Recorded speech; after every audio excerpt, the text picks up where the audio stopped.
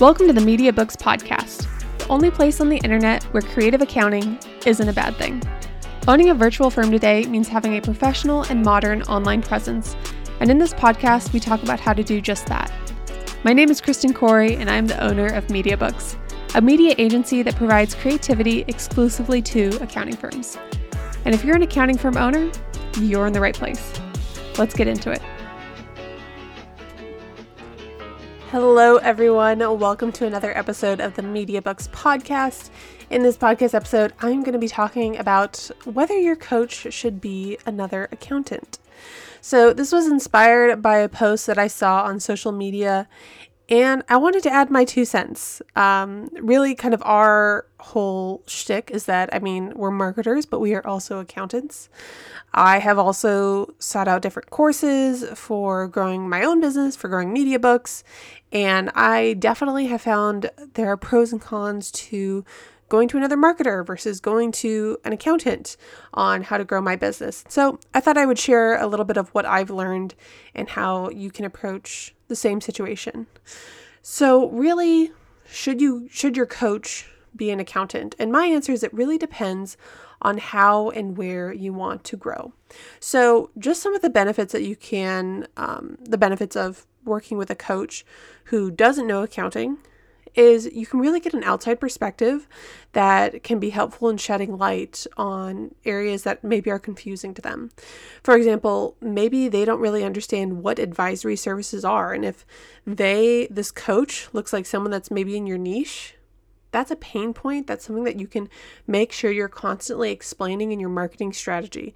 Not once, but maybe once a month, because it is such maybe a confusing topic to people who are encountering your services or your website.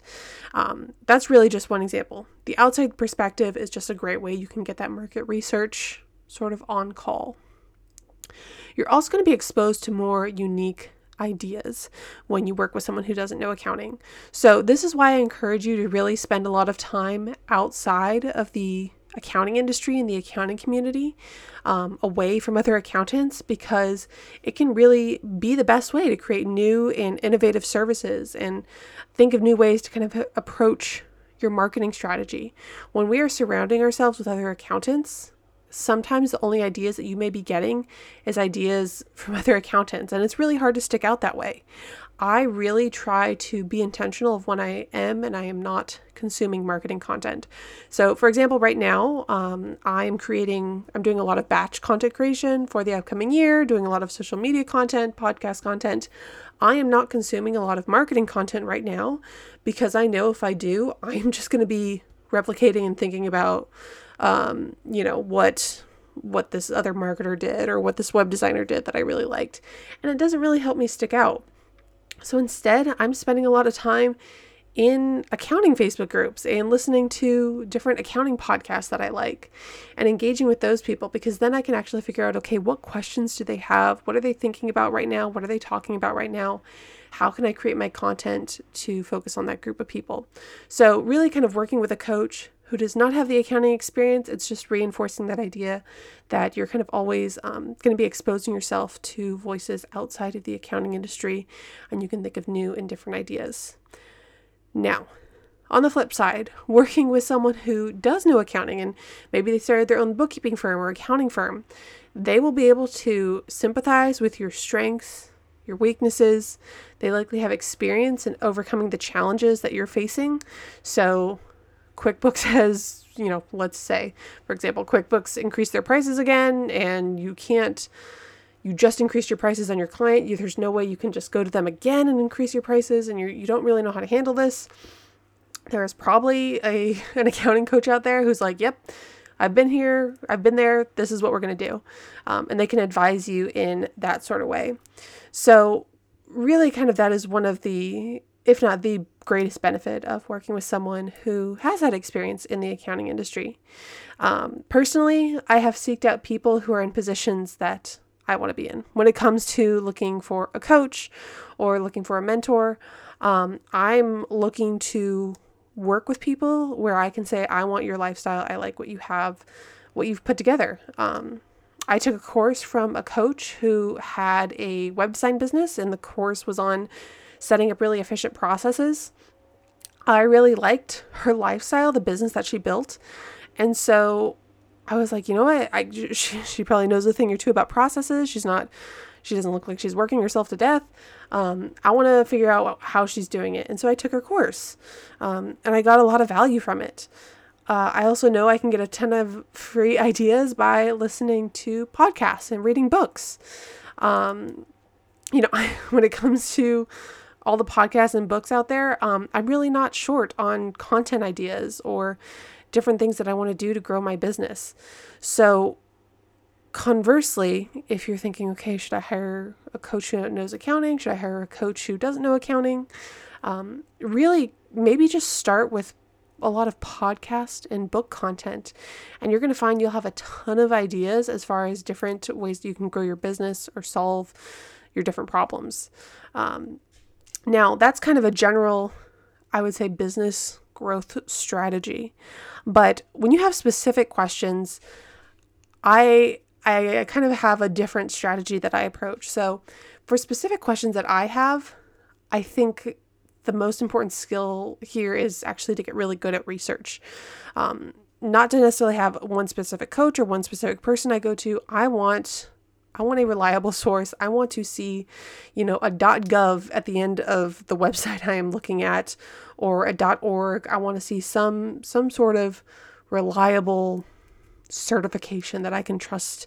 I can trust this resource. I have go-to people in the accounting industry. I have go-to people in the marketing industry. I have people who have 5+ years in business who I can talk to and ask them out to coffee. I have old colleagues, friends, people I know. But ultimately, I do think that getting good at research is going to be kind of what helps you in specific situations where maybe you're not sure how to handle them. And I think this is especially important for an industry like accounting, where we frequently are going to be coming into situations where we need to rely on GAAP or IRS regulations. And when I say research, I also do not mean Googling. This is a little soapbox I'm going to get on real quick. People say do your research, but unless you understand how Google works, you know that Googling is not necessarily research. Google does not list sources based on accuracy. Google lists sources based on SEO, and that does not mean that the first result is going to provide you with the right answer. And so when I say getting good at research, really kind of figure out your reliable sources, figure out what sources are going to give you the information that you need for specific questions, especially when we get into technical content. For example, when it comes to email campaigns, I know to go to the FTC, not to go to, Stacy's awesomemarketingschool.com. You got to know which ones to go to. I think that is especially important when it comes to research. But to wrap up, should your coach be an accountant?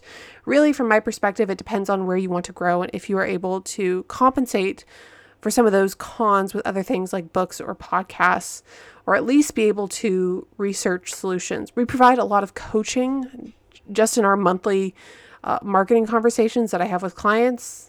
I help my clients work through challenges, but this is under the hat of marketing. You first need to be able to identify what challenges you have and ask how can a coach come in and fill that role that is otherwise unfillable.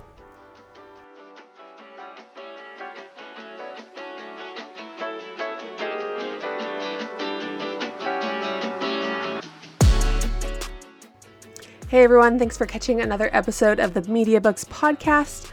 I wanted to let you know about a new area of our website that is probably going to answer a few questions you have.